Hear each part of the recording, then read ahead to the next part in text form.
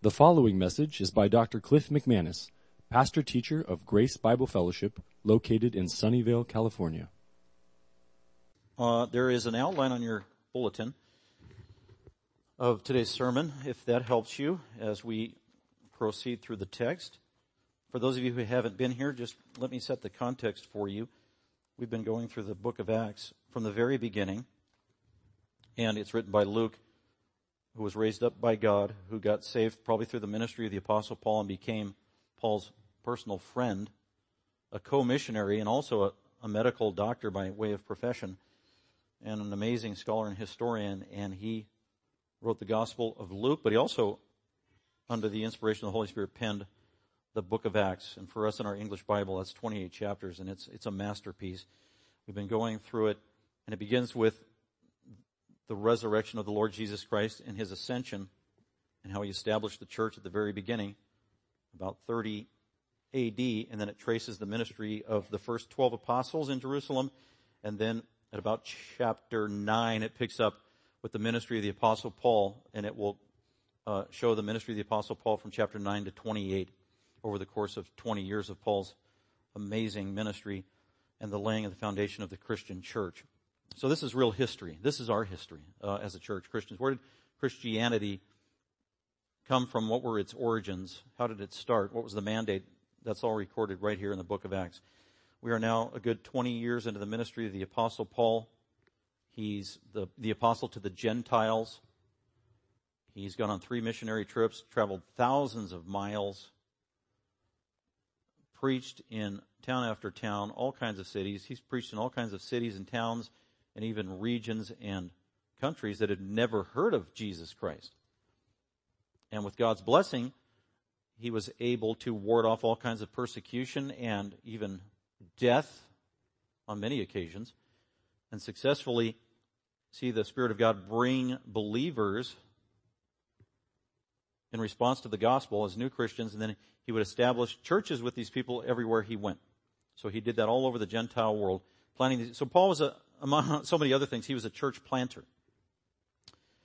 And after his 3rd missionary journey, over the course of many years, God had laid on his heart, he wanted to go to Jerusalem, the capital city of Israel, to provide immediate relief for the Christians who were suffering in Jerusalem and in its vicinity. They had been suffering for many years. How were they suffering? First, they were suffering from persecution from unbelievers in Jerusalem. These devout Jews heard the gospel of Jesus. They believed in Jesus. They became Christians. And then there was great hostility towards them who didn't believe in Jesus. And that was the leadership of the Jews in Jerusalem. Basically ostracized them. They were kicked out of their synagogues, chased out of their homes, thrown in prison. Some of them were beaten and murdered for their faith for being Christians. This was relentless, and it was going on continually year after year. They lost their jobs, so there was a financial hardship that came with that, with being a Christian. In addition to that, there was a famine that struck that area, that part of the world. We know that from the Bible. We also know it from history. So all the more need financially and just the basics of life and food and survival. So the Apostle Paul heard about this, had a heart for the Christians in Jerusalem, and so he began collecting money from all the other Gentile churches to collect money, really, so that he could take all that money to Jerusalem and give it to the Christians who were in need in Jerusalem so they could distribute it to help alleviate and meet their needs. And so that's what he did at the end of his 3rd missionary journey in Acts chapter 23.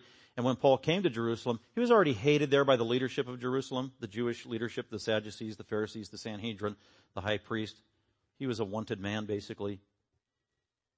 But he was a Jew, so he had every right and freedom to go into the temple as a Jew and to worship, which he did.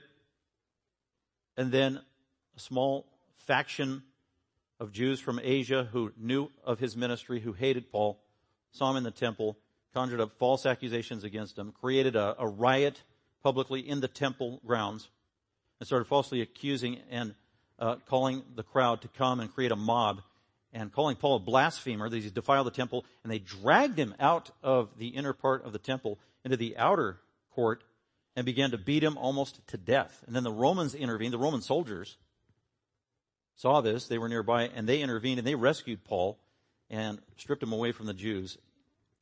And then the Roman commander in charge, his name was Claudius Lysias. He was a chiliarch. He was very influential, had a lot of authority. He was basically the main Roman authority in Jerusalem.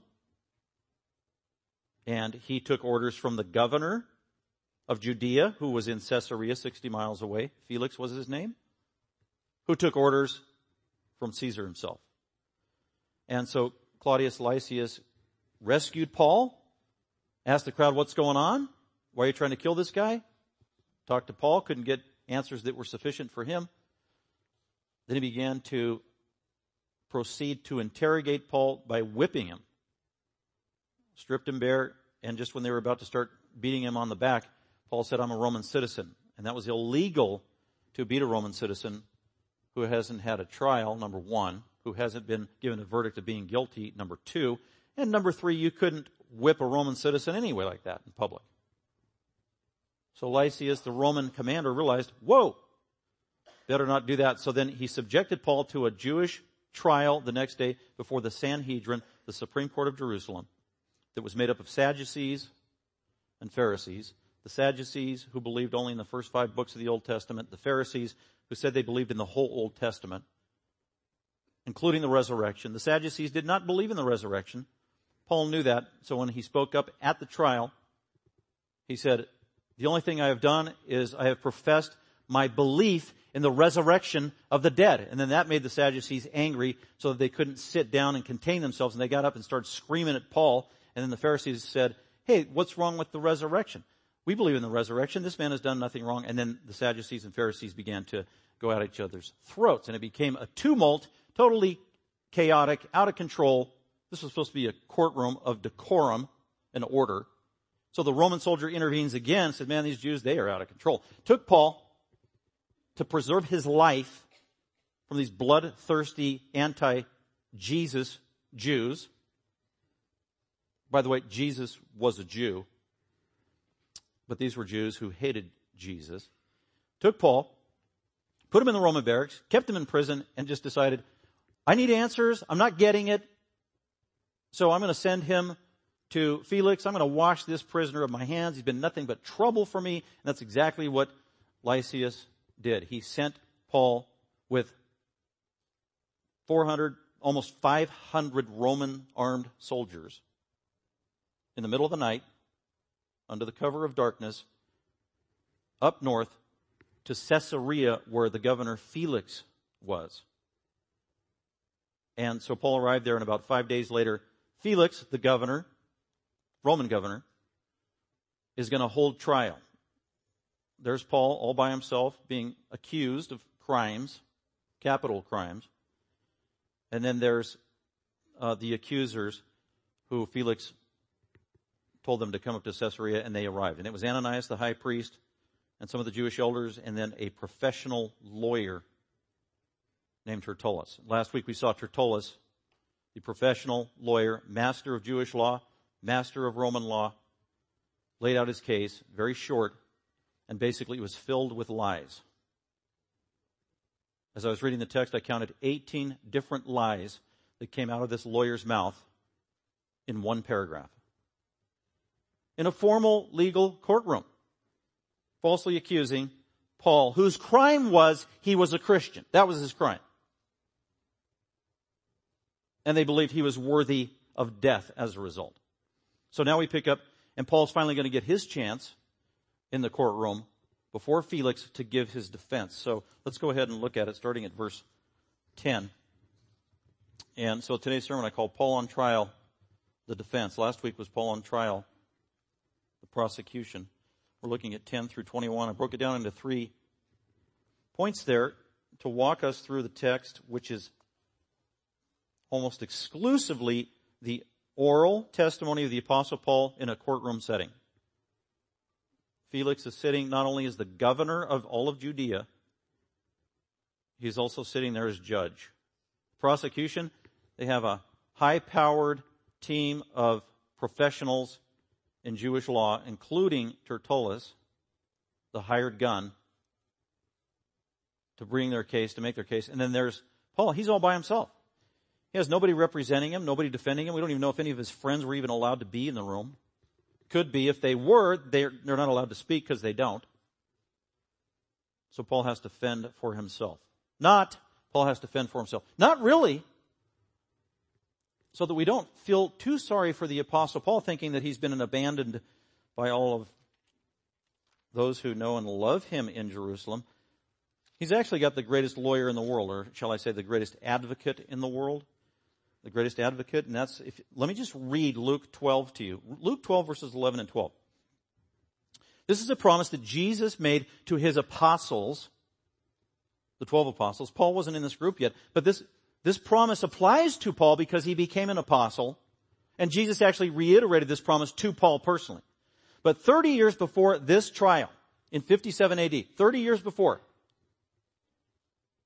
or around 30 AD, Jesus made this promise to his apostles, warning them that, boy, I'm going to leave you here on earth. You're going to be by yourselves. You have to represent me, speak up about me, and then there will be some good results, but mostly there will be bad results. The bad results people won't listen to your message. They will reject you. Not only that, they will arrest you. They will try to hurt you. And that's the context. And so he says in verse 11 of Luke 12, and when those that don't like the message of Jesus, when they bring you before the synagogue, so you've been arrested for being a Christian. That's what's going to happen to you, apostles. And when they bring you before the synagogues and the rulers and the authorities, after you've been arrested, when you're put on trial, do not become anxious. Wow. Do not worry. Do not fret. Rest in God. Rest in this promise from Jesus himself. Do not become anxious. Well, we saw Peter and John and the apostles get arrested and go before trial that was vicious, even beaten and warned with their lives. And if you go back and read it in Acts, that promise was fulfilled. Peter and John never were anxious. They spoke with incredible boldness and courage as the Spirit of God came upon them in fulfillment of this promise. So Jesus says, when you go before rulers and authorities in the synagogue, do not become anxious about how or what you should speak in your defense. Or even what you should say. Why? Because for the Holy Spirit will teach you in that very hour. You know what that means? In that very moment. Instantaneously. Spontaneously. The Holy Spirit will teach you in that very hour what you ought to say. What an amazing promise. And that happened with John, Peter, the apostles, and now it's happening with Paul. And we're going to see it. He is covered with the Spirit of God, giving him supernatural peace. He's not fretting. He's not anxious. He's not vengeful. He's not retaliatory. He is filled with the Spirit of God. And it is God, the Spirit, who is giving the very words for Paul to speak. And here's what the Spirit of God says through Paul. They are Paul's words, absolutely 100%. They are also the words of the Spirit of God, 100%. How does that happen? I don't know. That's a miracle. And so let's go ahead and look at Paul's defense. Point number one is, the first thing Paul does is he refutes the charge of insurrection, verses 10 through 13. Before I get to the text, just by way of reminder, Lysias Claudius, the Roman commander wrote a formal, legal, binding letter to Felix, the judge, before this court took place. It was a short letter. It's in Acts 20, earlier in Acts 23, 26 through 30.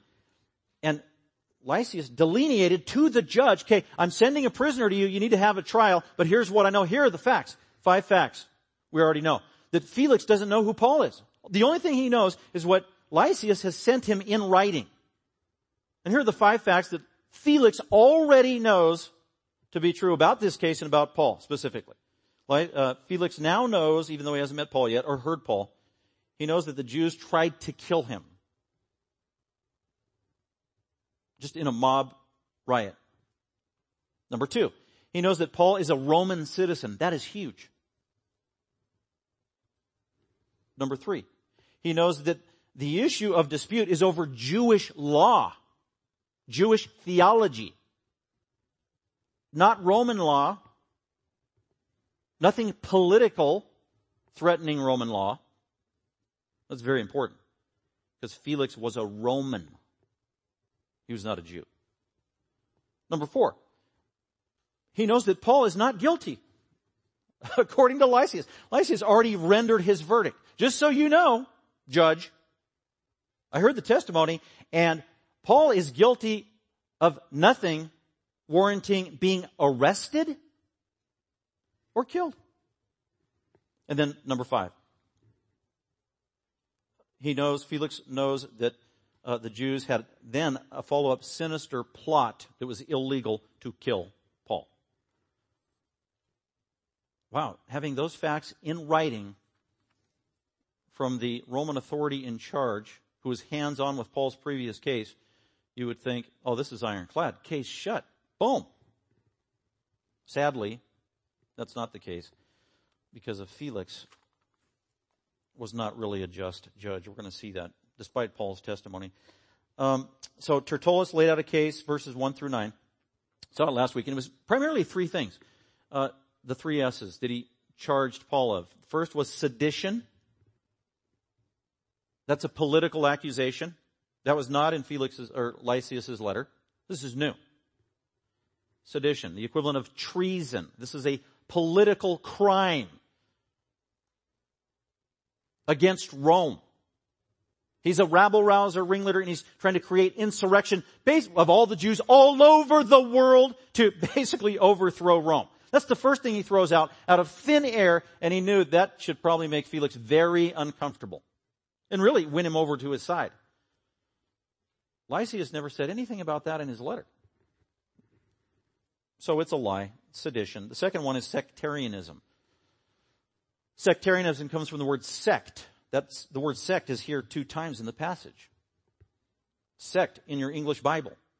The Greek word is heresias. Heresy. Heresy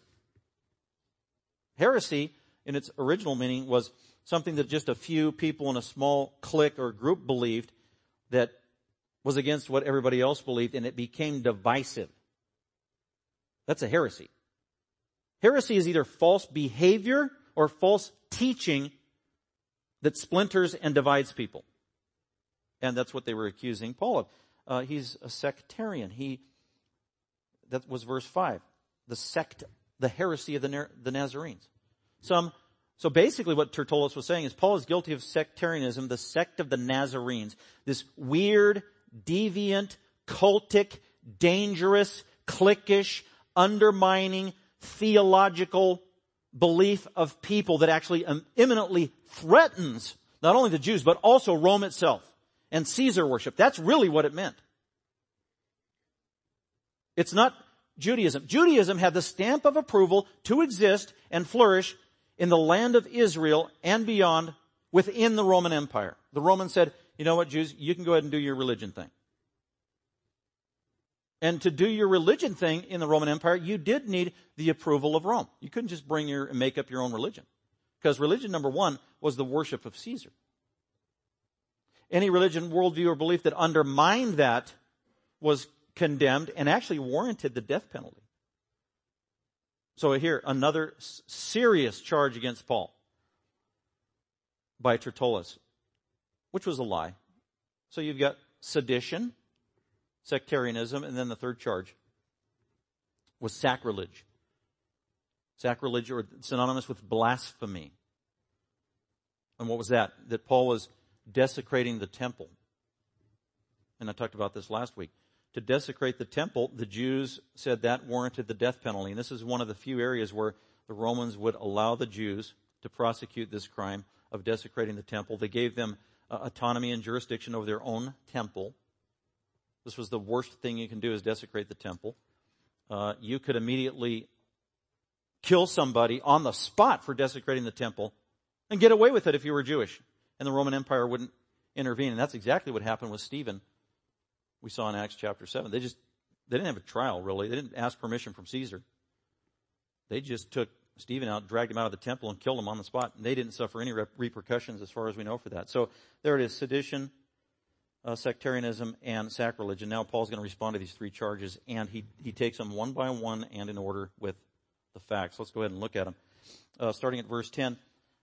After listening to Tertullus' brief accusation, Felix, the judge, verse 10, and when the governor, Felix, had nodded for him to speak, Paul responded. So Tertullus was done. Okay, that's enough. I heard you.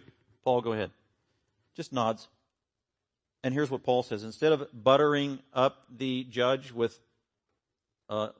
false platitudes and all these untrue, flattering statements, which Tertullus did, Paul doesn't do that. He's a man of integrity. He speaks the truth. He gives respect where respect is due in light of Romans 13. He doesn't flatter. He knows his Old Testament. He knows Proverbs says that flattering words are an abomination to the Lord. We speak integrity as Christians. We speak the truth. We give honor where honor is due. We don't flatter people. We don't try to manipulate people to curry favor from them. That's a lack of integrity. That is evil. So Paul's the exact opposite of Tertullus. He is going to greet Felix with honor, respect, by virtue of his position. The man was corrupt to the core, yet Paul still respects the position, because he said in Romans 13, all authorities exist by God.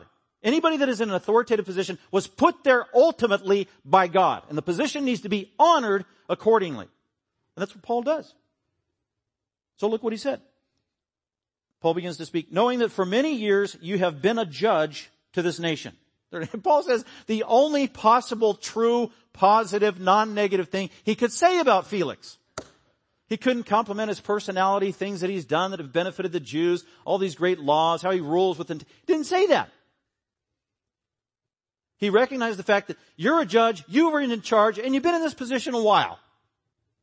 That was all totally true. And it wasn't disrespectful. Then he says this, oh, by the way, the fact that he could say, knowing that for many years you have been a judge to this nation, that was true. We know from Tacitus Josephus that, I already said this, Felix had this position of governor from 52 AD to now 57. He's been ruling as the judge and the governor of Judea over Jerusalem for 5 years. Before that, 5 years before that, he was in Samaria ruling. Samaria was Jews as well. So at this point, Paul knows that Felix has had 10 years of hands-on experience of the Jews and their weird religion. So Paul is confident. Felix, of all people, you've been here 10 years. You know all the nuances and the weird dynamics and how the Samaritans and the Jerusalem Jews, they're at each other's throats over weird idiosyncrasies of our theology, and how the Sadducees and the Pharisees have theological disagreements, yet they're all under the umbrella of Jewish. Felix, you know that. You know that. So as a result, I am confident that you have the competency in light of personal experience to hear my case. That's why he could say with sincerity, I cheerfully make my defense. He wasn't happy that he had Felix as judge. He was confident that Felix knows how Jews operate and that he could discern, if he's going to have integrity, this is really a non-issue. Throw the case out. So I make my defense with confidence. Verse 11. So since you can take note of the fact that no more than 12 days ago, as to the first charge of sedition, is what he's saying. Treason, insurrection, all over the known world.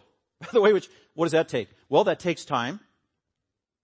That takes a huge network. That takes months and years to plan to be a terrorist like that. Orchestration of many people in power behind the scenes. And also a motive is what it takes. And Paul deals with both issues. He didn't have the time. He didn't have the time or the motive to be a rabble-rouser creating sedition and treason to overthrow the Roman Empire in Jerusalem, because he says at the middle of verse 11, you know that no more than 12 days ago, I've only been here for 12 days, 6 of those have been in prison. I've had freedom for about 7 days since I came to Jerusalem. And there's only one thing I was doing when I was in Jerusalem for 7 days. That was becoming ceremonially clean so I could go to the temple, worship God, and offer my sacrifice. That's the only thing I did. So his motive, he says at the end of verse 11, I've only been here 12 days, and I came to work. You want to know my motive? My motive was to worship God according to the Jewish religion. That's it. So much for sedition, treason, overthrowing Rome. That's his argument. Verse 12, he goes on with the details and the facts. And neither in the temple, nor in the synagogues, that's 2, nor in the city of Jerusalem itself did these accusers find me carrying on any discussion with anything or causing a riot. So Paul is now laying out the evidence. Here's the evidence. I was here, here, here, and here, and I didn't do these things they're charging me of in here, here, here, here, and here, and they can't bring evidence accordingly. So he lays out the evidence to prove his case, to prove that he's not lying. And then in verse 13, after laying out his evidence, he points out that they have zero evidence. This is a courtroom. This is a place of legal jurisdiction where you need evidence, the testimony of 2 or 3 witnesses, to validate truth, or other kinds of evidence to validate accusations, especially against a Roman citizen. Where's the evidence? And so in verse 13, nor can they prove to you the charges of which they accuse me. They have no evidence. What do they have? 18 lies that came out of the mouth of Tertullus. That's their case. Paul refutes the charge of insurrection in detail. Masterful, concise, to the point, the truth. Number 2, Paul clarifies the charge of, I put deviation there, which is synonymous with deviating from Jewish law, deviating from the Old Testament, having my own weird belief and weird invented religion, the deviation from what has been established as true among the Jews over the people that you are governor. So he's taking that head on. I don't believe anything differently than any legitimate Jew believes. I don't believe anything that's not in the Old Testament. As a matter of fact, I believe in the entire Old Testament. Have you ever heard at some point in your life, some people say, or in a book, or somebody just talking about religion, where they're trying to make distinctions between Jews who aren't Christians and Christians, and they say routinely, well, you got to understand the difference. Jews believe in the Old Testament, and Christians, they believe in the New Testament. And that's the difference. And people just listen, oh yeah, oh okay. Christians sometimes, get caught up. Oh yeah, that's a good way to break it down. No, it's not, because it's not true. This is what it really is. Jews who are not Christians, they don't believe in the Old Testament, and Christians believe in the Old Testament and the New Testament. That's really how it is. And that was true with Paul. Paul was a master of the Old Testament, memorized the Old Testament, raised on the Old Testament, a rabbi, a scholar, a Pharisee, an upper echelon Pharisee, trained by the best Gamaliel in Jerusalem. Had the Old Testament probably nearly memorized. And when he became a Christian, he believed the entire Old Testament literally at face value. And unlike the Sadducees, who were in charge of Jewish religion and law, the Sadducees, they only believed in the first 5 books of the Old Testament. They rejected the rest of it. They rejected resurrection, angels, the afterlife. Yet they were supposed to be in charge of the Jewish religion. And then the Pharisees themselves, who prided themselves on believing the whole Old Testament, but they didn't. There were huge chunks of Scripture in the Old Testament they categorically rejected. The greatest of which was that the Messiah would come and die on a cross, be buried and rise again. They categorically rejected that.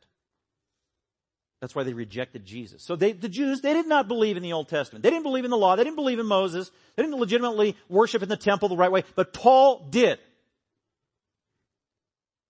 And that's his argument. I don't believe in some weird deviant religion or sect or heresy.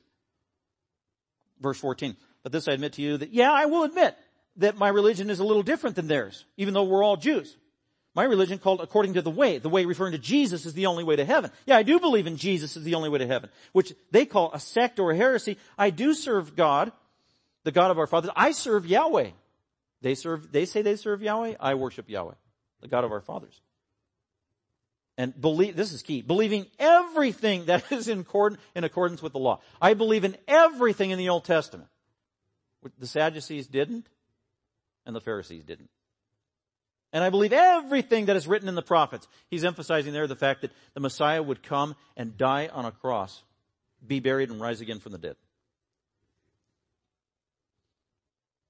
Verse 15, that's not the only thing I believe about Jewish religion. Verse 15, having a hope in God, which these men cherish themselves, that there shall be certainly be a resurrection of both the righteous and the wicked. I believe in the resurrection because it's taught in the Old Testament. The Sadducees, they didn't believe in that. And the Sadducees were primarily the ones in courtroom this day accusing Paul. So in view of this, I also do my best to maintain always a blameless conscience before God and before men.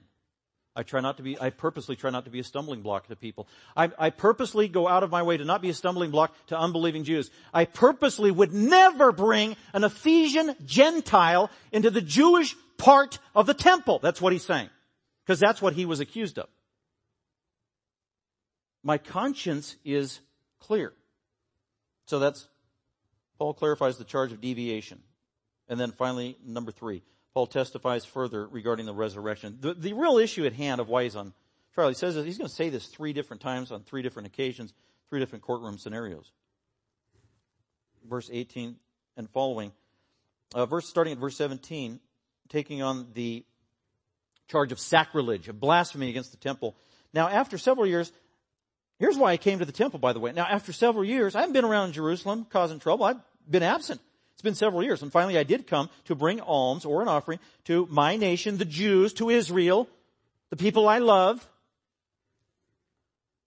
to present offerings. That was my motive. That's why I came. In which they found me occupied in the temple, according to the law, according to the T. I was in the temple, true, but I was following the Mosaic law to the T.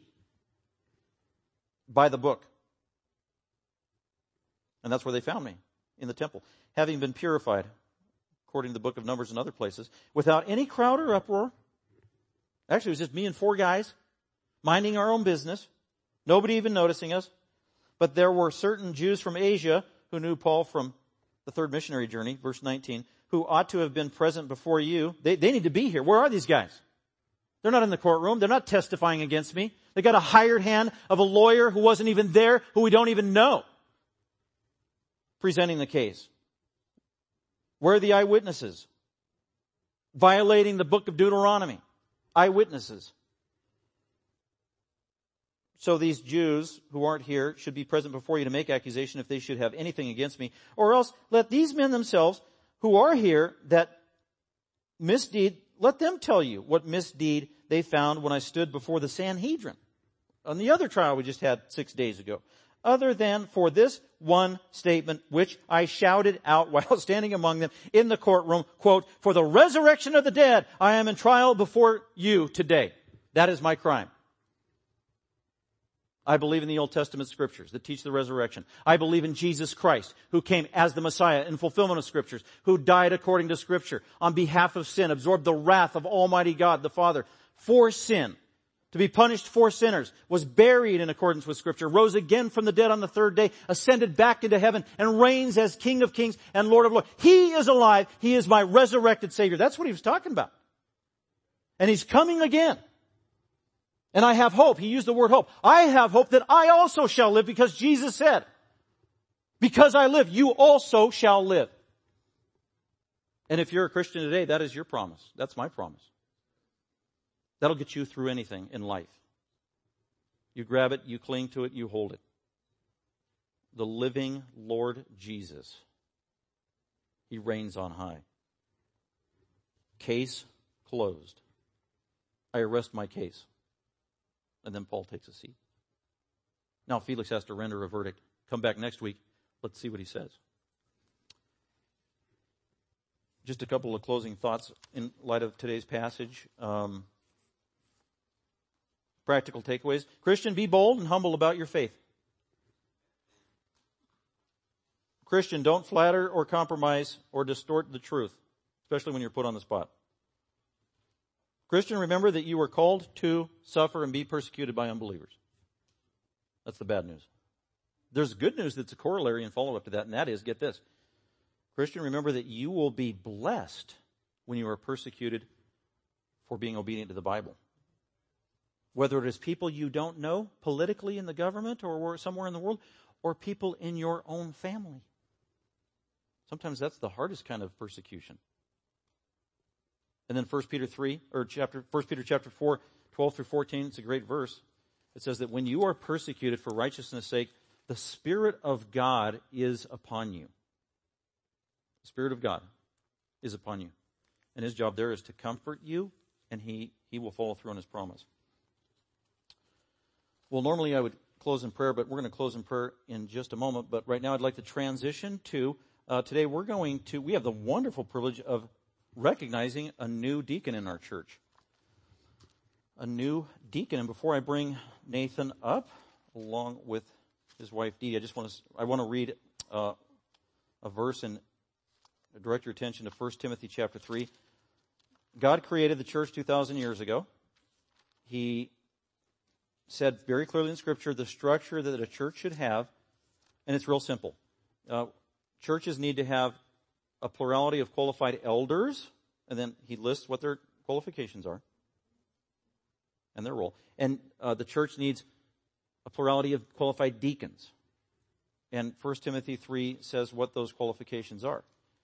The Bible also says what the roles and the duties of elders are, but the Bible also says what deacons are to do. What is a deacon supposed to do in a church? That's actually a very controversial question, but the Bible answers that, and it uses only one verb. A deacon is to deacon. Well, what does that mean? Well, deacon means to serve. So a deacon is to serve. That's it. That's all they do. That's their job description. And they are exemplary servants in a local church. And so we go through a long process, actually, through the qualifications of the Bible over the course of a year, sometimes 2 years, as we seek qualified elders and deacons, training them, having them in prayer, seeking God's will. Then when the elders unanimously decide we think this man is qualified to be a deacon and he wants to do this, then we submit that man as a candidate to all of our members, and all of our members get to know information about that deacon. They have observed him theoretically for years in service in the church, and then they give feedback directly to us, whether absolutely, I know him, he is qualified, or no, I have a concern, and here's my case, and can we talk about this first, or can we hold off, or whatever it is. And we get input from our members. Take it very seriously. Because we want the recognition of our elders to be 100% from our members, as the Spirit of God speaks through every member to validate his calling in this ministry. And so 1 Timothy 3 says this about deacons. Deacons likewise must be men of dignity, not double-tongued or addicted to much wine, or fond of sordid gain. In other words, they're not doing the job of deacon for money, so that's why we don't pay our deacons. No, I'm just kidding. They have the right view of money. They hold to the mystery of faith with a clear conscience. They need to first be tested as servants in the church, and if they are faithful in their service, then let them serve as deacons if they're above reproach. Their wives also must likewise be dignified, not malicious gossips, but temperate, faithful in all things. And let deacons be husbands of one wife or one woman man. They're faithful to their wife if they're married. They're good managers of their household and of their children. And those who have served well as deacons obtain a blessing from God, and that is a high standing and great confidence in the faith that is in Christ Jesus. So go ahead, Nathan, come on up here. You can stand here next to me, and then Dee Dee as well. So I present to you Nathan and Dee Dee. This is not a surprise to our members. They have been informed. They have given feedback. They have been in prayer, and today we just formally recognize them. A little bit about Nathan. Was born in Boulder, Colorado. Born in Colorado. I was born in Denver. Boulder, Colorado. Boulder, Colorado. CU, the Colorado University. Isn't that in Boulder? Isn't it? No? Yeah, they're terrible at their football team. But anyway, come on over, Dee Dee. A little closer. Born in Colorado. Saved at a summer camp when he was going into 5th grade. Dee Dee is a native of this area and was born in San Mateo. They've been married for 46 years. Wow. Is it still 46? Okay. I didn't know if it got to 47 after I wrote this. 2 grown boys, Jason and Jonathan. Jason, one of our faithful members in our church here. Jason is married to Allison, who's also a member of our church. And Jonathan married to Joyce, and they served on the Hope House ministry this year. They are proud grandparents of 5 grandchildren, ages 4 to 9. Nathan and Dee Dee have served in various ministries at other churches before GBF. Nathan served as a deacon at a previous church. The Eanes came to GBF during the book of Revelation. So that was that was a few years ago. Oh, it was in 2010.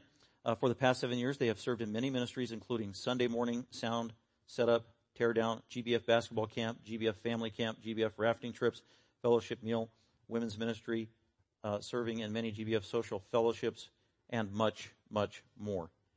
and they both have been to the Mexico trip with the Hope House team, did a fantastic job. Now I would ask our elders to come up here, and the elders, we're going to pray for not just Nathan, who's joining the team as a deacon, but when you take on a ministry like that, either an elder or a deacon, it's public exposure, it's high profile, and you need supernatural sustaining grace from God through the prayers of the people, and that's what we want you to do. We want you to be praying on behalf of Nathan and his ministry and all of our other deacons that we put on the bulletin. We put them there so you can be aware of them, mindful of them, and be praying for them. They serve the church many times behind the scenes in ways you could never imagine. So it takes a special unction or calling from God's Spirit himself. So we want to pray. And it has an impact on the family too. That's why we want to pray for the family and not just them. So I'm going to ask Sam, chairman of our elders, to open in prayer. We'll go around and then I'll close this in prayer. Let us pray. Our gracious Heavenly Father, we thank you for this glorious day where we are able to ordain our dear brother Nathan to be a deacon of GBF. Lord, we thank you for his faithful service, starting with his family, even to his kids and his grandkids. But Lord, ever since he's been here, back from 2010, he's faithfully served in so many capacities. Lord, I pray very specifically this day for his marriage. Lord, you ordained the institution of marriage, and they've been married for 46 years. That is an amazing testimony of your faithfulness in their lives. And I know that they both have served diligently together side by side, and it's such a beautiful thing to see. But now, as Nathan takes on this very official role as a deacon, we do not want to be naive. We understand that the enemy, Satan, is going to try to attack him as he seeks to serve. And we ask that extra hand of protection on their marriage. Lord, we ask that you bless their friendship with one another. Help them to continue to be on the same page as they already have a wonderful foundation. But don't let anything come in as a wedge in their relationship. May they be steadfast. May their love continue to grow. And we ask that you would protect their marriage as Nathan goes forward in this new and important role. We thank you for this. In Christ's name I pray. Gracious Father, I thank you for this day where we get to install Nathan as a deacon, and it's been a great day coming. But Father, he has served in this role, not as formally as a deacon, but he has been a great servant of this church for many years. And he, not only just serving, but modeling it to his children. I've been personally able to serve with his sons who take on the same spirit and desire just to be able to serve you in almost any way possible. Nathan has helped me dig ditches all the way through to the service he does regularly right now in the music area. And we thank you so much for the heart that he has. And my prayer today, Father, is that as Nathan now continues in a formal position, that you will guard his heart, allowing him to continue to serve in the manner that he has, in the joy that he has, throughout these many years. We look forward to the things that you will bless him through his service. And we ask that you protect him and protect his heart, Father. In your Son's name we pray. And dear Father, we continue praying for Nathan in the areas of his influence and his testimony. And that's with respect to his family and in influencing and being a continual good model within his nuclear family with his sons, their wives, and their children, his grandchildren. We also pray for influence in extended family.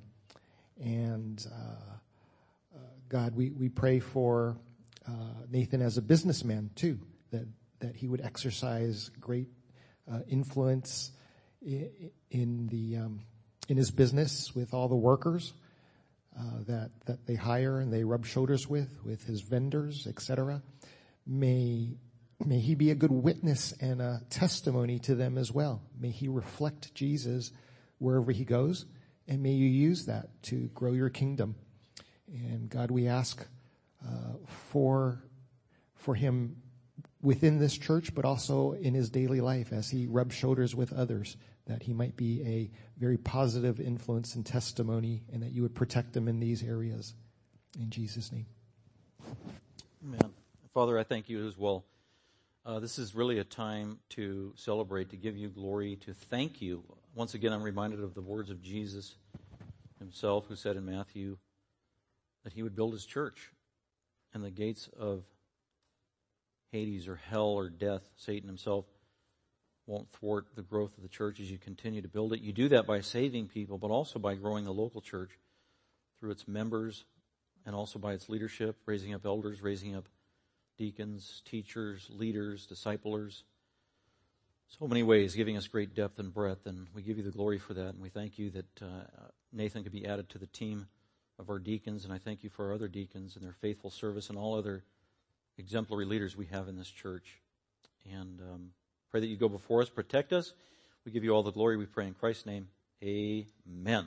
All right, let's hear it for Nathan Keating. Congratulations, brother.